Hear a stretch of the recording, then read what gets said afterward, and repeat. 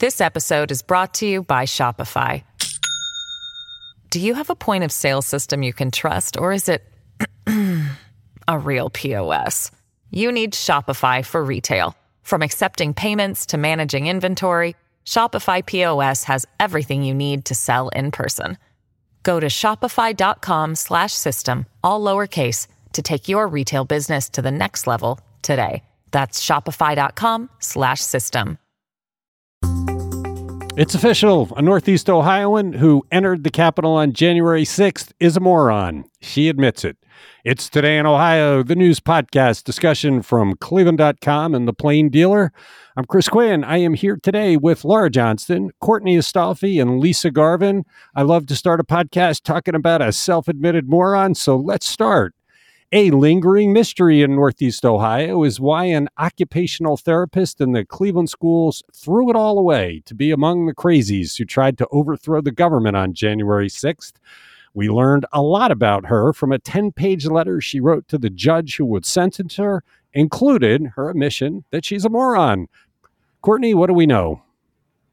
Yeah, this involves Christine Priola, a former CMSD occupational therapist. She used to own a home in Willoughby. And, this 10-page letter to the judge before her sentencing today is, as I understand it, a pretty unusual move from a defendant like this. But Priola kind of laid out what has happened in her life since the January 6th, riot. And she also, like you said, acknowledged that she regrets what she did at the Capitol. So, at some point in her letter, Priola even told the judge, I wish I could go back. I wish I had food poisoning that day. I wish I had a broken leg, wishing that she wasn't there. And she painted this very interesting of her life since then. She's had to give up her home. She's moved into her mom's basement. She said she's been helping her elderly relatives while posted up there, but that she can't get a full-time job. She's trying to do trying to get a court job. She's doing some online training, but doesn't know how a felony conviction will play out and what her future holds. But, the 50-year-old, she's potentially on the hook for 15 to 21 months in prison. That'll ultimately be up to the judge. But this letter was an attempt to kind of take responsibility. She said she blamed others for her being there. And she said it took her some time to stop wishing for things to be different. It took her some time to come to terms with not blaming others for her actions.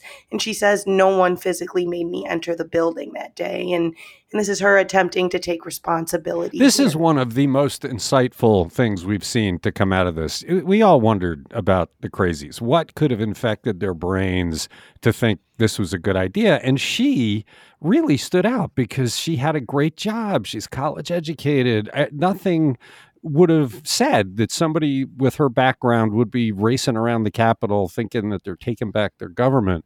And it's almost like she woke up after a terrible hangover and is sober now, looking back, saying, what was I thinking? And saying to the judge, yeah, I completely blew this. It's wrecked my life. I don't know what I was thinking. She said, I don't want morons running around out there. And I was a moron, which is interesting. It actually gives you some compassion, right? Because I don't know what drove people to do this. You had the demagogue of Trump rallying people to do crazy things like overthrow the government. But here she is. This is the result. She'll spend some time in prison and her life is in shambles. Well, and I thought it was very interesting at one point in her letter to the judge. She goes into some of the personal reasons that she said led her to go to the Capitol that day. Apparently, in the months before the riot, she said her biological father died, her adult daughter had moved out of the house, and she said she'd been, quote, trying to fill a void from the sadness and extra time on her hands, and by, quote, using the news and politics excessively to fill that void. She said she allowed herself to get swept away. Yeah, I've often speculated that the reason for Trump's popularity is it was a club for people that didn't feel welcome anywhere else, and he built this community of outcasts. It was an interesting story in one of the national outlets today, looking at Lincoln through the prism of today and noting that Lincoln did not castigate the people who disagreed with him because he understood that the way to move forward is to understand them and welcome them. Her letter, I think, offers a lot of insight into what people were thinking. A fascinating story. It'll be interesting to see how the judge reacts to that. Laura, Lisa, do you have any thoughts on this one? As far as, go ahead, Laura. I thought Sabrina did a great job capturing the insight, because you're right. We've written a lot about these folks, and like the woman from Central Ohio who owned her own bar, and she hasn't really spoken about it. That was a lot of detective work by like John Caniglia to go into her background, because she had voted for Obama in the past. And then this was just like, it was really humanizing, and I do think she's taking ownership of it, which you can't say that about everybody who was there that day. Yeah, I think she's one of the few that's shown remorse. We've had a few that have shown remorse when they were sentenced, when they finally faced the music. But I think in a large part, most of them, are going to prison on an ideology that they support. Yeah, I know. But with how polarized the country is, how many times have we called them loonies? I've done it a million times on this podcast. It was crazy time in Washington with these people thinking they were going to take over the government. But unless we understand what they're thinking so that we can reach middle ground, we're never going to get over this polarization. This kind of a letter does give us some insight into what we have viewed for 2 years as just kooky behavior. Interesting story. It's on Cleveland.com, and you're listening to Today in Ohio. We're less than 2 weeks from the midterm elections, so we asked Northeast Ohio whether they trust our election system. Lisa, what did they tell us? Yeah, this is a poll that we commissioned with Baldwin Wallace University Community Research Institute. They surveyed 504 Northeast Ohio residents, and they were polled between October 7th and 18th on several issues, including this one. And it seems that they are far more confident in state elections than they are in national elections. And you can imagine that the demographic and political breakdowns tell the story. So looking at U.S. elections, Republicans, 52% are not at all confident that these elections are fair. 75% of Democrats do have confidence in U.S. elections. And when you break it down by race, half of Black people surveyed said that they were, confident. 58% of white voters. 65% of those 65 and over were confident. But only 49% of people in the 18 to 49 age bracket were confident in the outcome of elections, nationwide. And it also breaks down as far as income too. 66% of those who make $100,000 or more a year confident in elections, but only 49% of those who make $50,000 a year and under. But when we look at Ohio elections, the numbers almost flip in a way. 71% of Ohio Republicans are confident in Ohio elections. 80% of Democrats. Slightly not quite as much change in race, but 54% of Black voters and 72% of white voters said that they were confident in state elections. We asked pollster Lauren Copeland why. She said, Trump won Ohio both in 2016 and 2020 by a comfortable margin while the GOP controlled the state government. So they didn't have any reason to question elections because GOP was running the show. But she says nationally, it's due to Trump's refusal to accept the outcome of the election. Well, and the Republican demagogues that keep telling people it was stolen. It remains to be seen whether the army of poll watchers that we keep hearing about will show up at the polls to interfere with people who are trying to vote. I took this as a good sign that despite 2 years of efforts to undermine our faith in elections, people largely maintain their faith in elections. We have a very strong and sound election system in this country, but it's not solid. It has some weakness in the foundation, and blame Donald Trump, blame Lindsey Graham, blame all these guys that go out and say these ridiculous things about how our elections are being stolen. You're listening to Today in Ohio. A lot of elections are determined by the turnout. If voters of one party are unexcited and stay home, the other party benefits. What do the early returns say about the largely Democratic strongholds, the cities, Laura? Well, they're lagging in so far in early voting, especially in areas with large Black populations. And Andrew Tobias, our chief political reporter, looked at some firm from Target Smart, which is a Democratic data firm that I believe Tim Ryan uses in his campaign. And they did this analysis of early votes cast through Wednesday. It shows that Democrats are pacing ahead of their 2018 early vote statewide, but there's thousands of fewer Democratic-leaning voters casting ballots in 3 congressional districts with the highest percentages of Black voters compared to the same point for 4 years ago. That's the 3rd, the 10th, and the 11th. That's Columbus, Dayton, and Cleveland. Cuyahoga County has the largest Black population in the state, and I think the Cuyahoga County chair of the Democratic Party won't say he's worried yet, but obviously there's some concern here. There ought to be concern. I mean, the numbers are significant, and it's giving hope to Lee Weingart that he can be this rare Republican that wins a countywide race. This is not new. Since Obama left office, you've seen depressed turnout in this county. We saw it last year in the mayor's race. A very small portion of the population actually chose the leader of the city. I'm surprised. I thought because there's been so much mania about this election and because of the Ryan Vance debate, the Democrats would show up, but they're obviously not as interested to judge this by previous elections. Yeah, the Cuyahoga County has an 18% drop in people applying to vote for this election, which is huge. And so, but let me stop you for a sec, though. Yeah. We have talked a lot about mail theft. We've had people running around with mailbox keys for years, stealing mail, taking checks. Nextdoor.com is loaded with information about how dangerous the mail is. I wonder if people are figuring, I'm going to the polls. I'm not going to trust it to get stolen in the mail.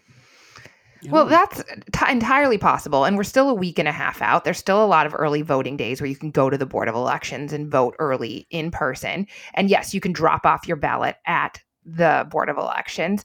I was actually looking at photos from 2 years ago, this time of year, when my friend had sent me pictures of her standing on the side of the highway, that I-90 exit at, when people were lined up to vote early. I hope we do not see that again the weekend before the election, because nobody wants to wait in line for hours in the cold in order to vote. That was presidential, so, right? I mean, you're talking 2020. It was presidential. Right. Right. 2 years ago, it was presidential. But so I hope that people don't wait till the last minute, because then you get this clog of people trying to vote and it's not good for anybody. But what's fascinating, there's a couple of fascinating things about the story, but obviously no one knows how you vote. It's private, but they can just know by past activity and primary ballots that you pull what people are likely to vote. So all of these estimates are just that. They are just guesses. But then Andrew talked to someone who said, abortion is a huge issue on people's mind.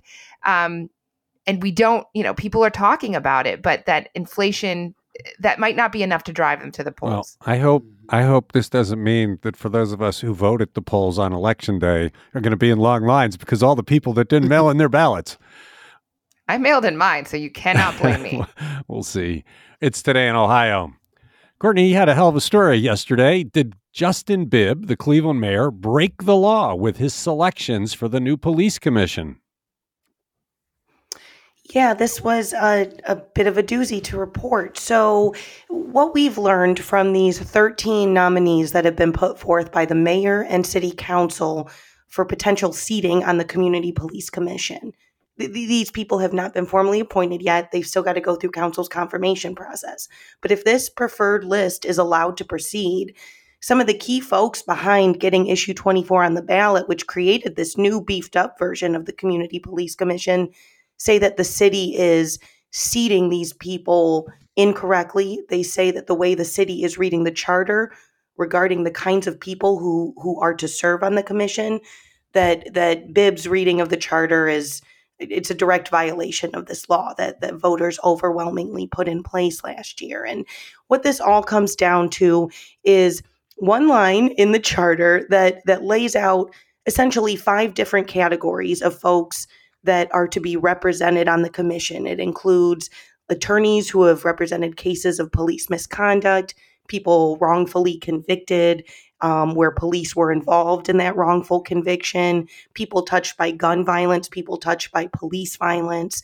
And so Bibb's point person on this selection process for all these members told me that the city was interpreting that line to mean they only needed to tick one of those various boxes, not all 5 of the various boxes that are outlined in the charter. Now, that is a big issue for the folks behind issue 24 who said, A, the plain language of the charter does not allow the city to interpret the language this way. And they said, plain language aside, this is not at all what we intended. We specifically worded it the way we did so that one from each of those 5 categories would be represented on the commission. The shame of this is that Bibb was the only candidate for mayor who stood firmly behind this charter question. And you would think that he would support it 100%. What they're doing is preposterous. You can't do what they're doing. So it makes you wonder, is this intentional? Because anything this commission does, if it's not composed correctly, if the police don't like the decision, they'll sue and they'll say, well, it's not even in accordance with the charter and anything it does is not legal. I just don't get it. Seems like such a clear-cut case. Why would they do it unless it's intentional to sabotage this commission so that the city doesn't actually have to follow it? What did Bibb have to say? Nothing, right? Because he won't respond? I reached out to Bibb for comment. I have not heard back yet. I did talk a little bit. Right. I did talk a little bit to the council president, but I'm still waiting to hear what the mayor has to say here. After I first got this legal understanding from the point person on Bibb's selection process, I then talked yesterday to City Law Director Mark Griffin, and it sounds like Griffin said he agrees with that legal reasoning, the legal reasoning that you only have to tick one of those boxes. But also, he then claimed that even on top of that somehow that they'd ticked all of those boxes. They didn't think they had to, but they said they did because one of the members was, for example, familiar or knowledgeable of attorneys who had worked on cases of police misconduct. Now, this member has developed a nifty app that walks criminal defendants through the legal system, but the charter framers call that kind of argument from Griffin nonsensical, that someone that they intended for an attorney to be seated on this commission. They intended for someone wrongfully convicted by police to be seated on this commission. And what the city's going back doing now is saying that this one member, because she's familiar with these issues but hasn't actually worked on them or wasn't actually wrongfully committed, that technically ticks the boxes, even though they argue they don't have to technically tick the boxes. And this is Mark Griffin, who did not stop Bibb from marching into municipal court to expunge thousands of marijuana records, which turned out to be illegal, and they ended up having to drop the whole thing. So maybe his legal opinion on this is as valuable as it was on that. It's a good story. Read it on cleveland.com. Glad Courtney was here to talk about it today. It's Today in Ohio. This episode is brought to you by Shopify. Do you have a point of sale system you can trust, or is it a real POS? You need Shopify for retail. From accepting payments to managing inventory, Shopify POS has everything you need to sell in person. Go to shopify.com/system, all lowercase, to take your retail business to the next level today. That's shopify.com/system. We've got a good bit of experience now with medical marijuana in Ohio. Is it working to treat things like cancer pain and post-traumatic stress disorder? Lisa, what do the doctors tell us?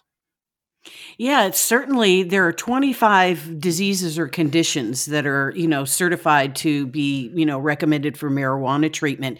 And out of those, 4 of them, they were very satisfied with. This was a survey by the State Medical Board of Ohio. And out of 648 doctors in Ohio that are certified to recommend marijuana, 583 of them responded to the survey. So that's a really high participation rate. So they found that their satisfaction satisfaction was best with treating chronic, severe, and intractable pain. So over 59% of those surveyed said they were satisfied with that for marijuana as a treatment. 53.5% were satisfied with cancer patients, using it with cancer patients. 50% of doctors surveyed said it was good for fibromyalgia, and 50% also said it was good for post-traumatic stress disorder. We want to stress that this is physician observations only, so it's just their view of whether it's working for their patients.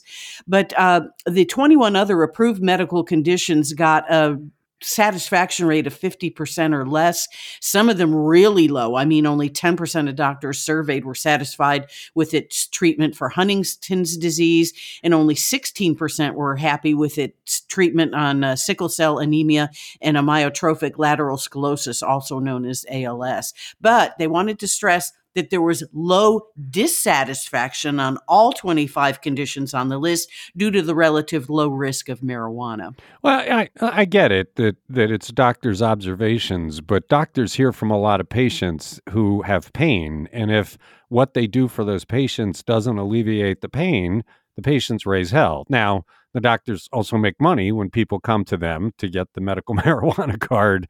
So I guess there's some of that. But I was fascinated by the fact that it had such a high value for cancer patients. Yes. And actually, when I was working at MD Anderson, it was called, I can't remember, it was a pill, but it was a marijuana pill that Marinol, that's what it was. And there was a big controversy about whether they should give it to cancer patients, but then they finally said, yes, it was a good therapy. And I do want to point out that a psychiatrist, Dr. Solomon Zara, who is a psychiatrist with Compassionate Cleveland, which is a medical marijuana practice, he said that his PTSD patients saw almost immediate improvement with their sleep. Sleep disruption is a big deal for PTSD patients. And he said they're also less anxious and hypervigilant after ingesting marijuana. Okay. It's Today in Ohio. Does video show Shaker Heights police shot a man who was running away from them and not aiming a gun at them?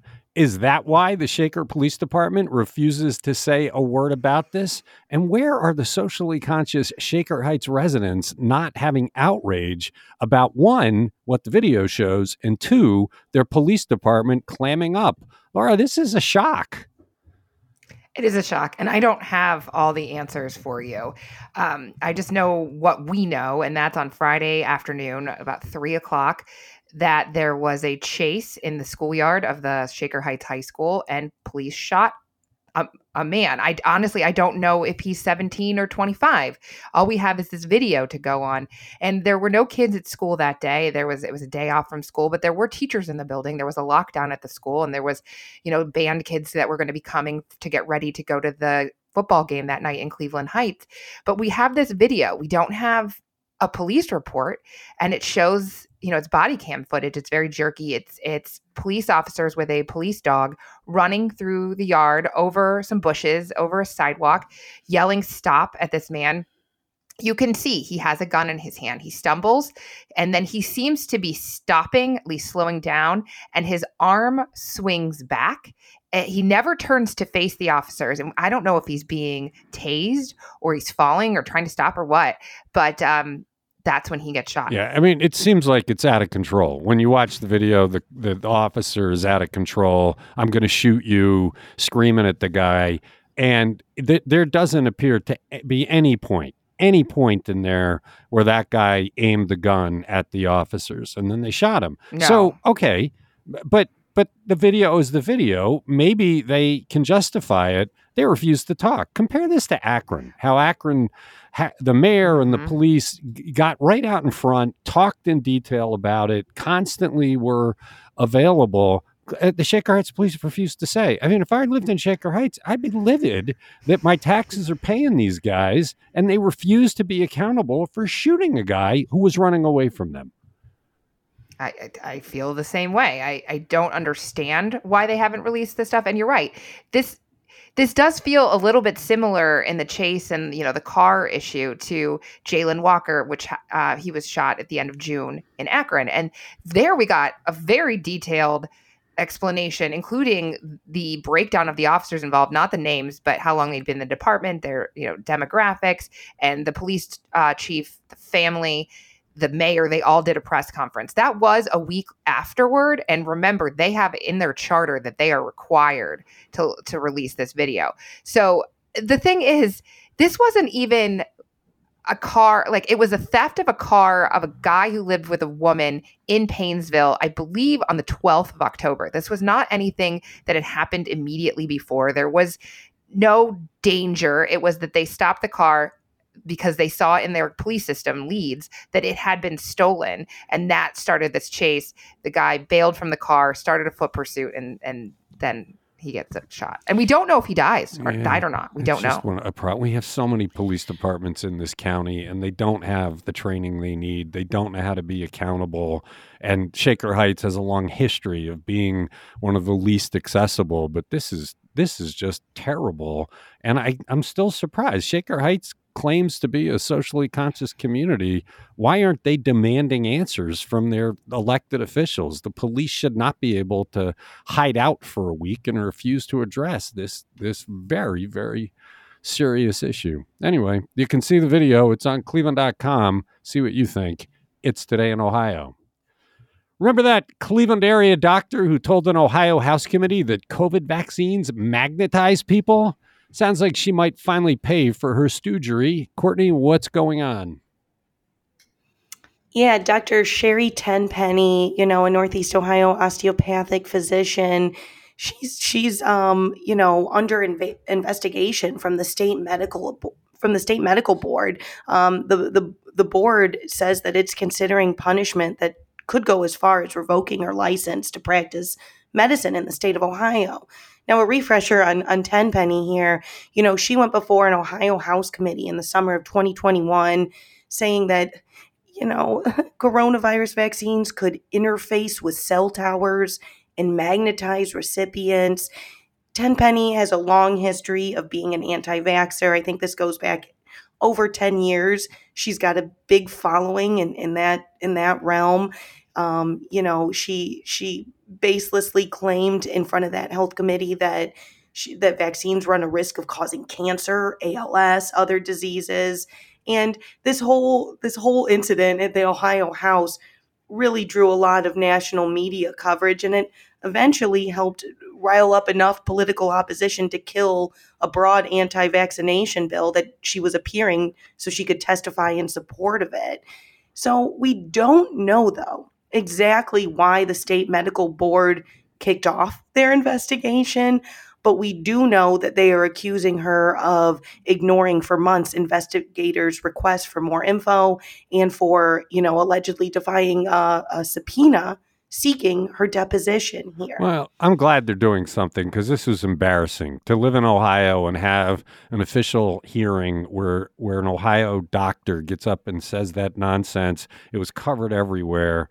It was just one of the more ridiculous things. You wondered what the legislature was thinking, allowing somebody that out there to give official testimony, because these are supposed to be hearings in which you collect facts. And here you have somebody, talking about cell towers and magnetism. I mean, she may as well have been wearing an aluminum foil hat. So I'm glad to hear that the people who license doctors are alarmed and are going at it. And I can't wait to see how this one comes out. There is a time when people who do bad things face the music. It's Today in Ohio. We're going to say goodbye to Courtney because she wants to get out and cover some news. Thank you very much, Courtney. Bye. Has a Northeast Ohio startup found the solution to the oft-reported truck driver shortage in the workings of dating apps? Lisa, this is an unusual story. I think it's brilliant. This is a Cleveland startup called Drive My Way. It's software where truckers can post profiles of their work preferences and needs and get matched with employers via an algorithm, just like eHarmony or Match or whatever. This was founded in 2016 by Beth Potratz to solve problems that she's seen as an HR pro since the 1990s. She says employers have this one-size-fits-all policy in hiring and not considering worker needs, which are really important for truckers because their work and personal lives are so intertwined. A lot of over-the-road truckers live in their vehicles. So there are 70,000 driver profiles on Drive My Way, lots of engagement. She says that there are less than 100 employers on the app so far, but some of them are very large freight companies. So, she says this is really helping them as well. And yesterday she got $4.4 million in venture capital for this app, some of it from Jobs Ohio Growth Capital Fund and some from Jumpstart Ventures. And the American Trucking Association says, hey, we're 80,000 drivers short as of last year. That could grow to 160,000 by 2030. So an app that can match truckers with employers is a great thing. Yeah, it's a cool story. Really, whenever those kind of things pop up, you just go, had no idea. So it's on cleveland.com. It's Today in Ohio. We got one more. Why did a warship enter the Port of Cleveland this week, and what does it have to do with baseball? Laura, one of the more unusual visitors to our lakeshore. This is so cool, and I have to thank one of our readers for pointing it out because I haven't seen it. But it's Tom Miller. He sent us a photo by email, and it's the USS Cooperstown, built in Marinette, Wisconsin for the U.S. Navy, christened earlier this year, now on its way to Naval Station Mayport near Jacksonville, Florida, where it's going to be commissioned. So Cleveland is its first port of call. The ship's going to take on some fuel, replace their storage, and give the crew a little shore leave. They get to go out and see the Rock Hall and tour around. But this is a really cool ship. It's fast and agile, so it's built to operate in shallow water. It's the 23rd of its kind to be built by the Navy, and they're primarily being used for drug interdiction in the Caribbean. Yeah, the picture of it, it's not the kind of thing you normally see on our shores. We don't have battles of Lake Erie anymore. So it was the whole thing where they've got all the baseball Hall of Fame plaques all over it. There's going to be another one of these built that's actually named the USS Cleveland, right? Yes, absolutely. I had no idea. And there are 70 members of the National Baseball Hall of Fame who also served in the military. So copies of their induction plaques are on display all over the ship because of the name Cooperstown. That's where the Baseball Hall of Fame is. And there's a plaque for Cleveland Indian great Bob Feller. He served in the Navy as a chief petty officer in the Pacific during World War II. That's on the door of the chief petty officer's mess. Okay. It's Today in Ohio. We're done for the week. Thank you, Laura. Thank you, Lisa. Thanks to the departed Courtney. Thanks to everybody who listens. We'll be back Monday with another discussion of the news.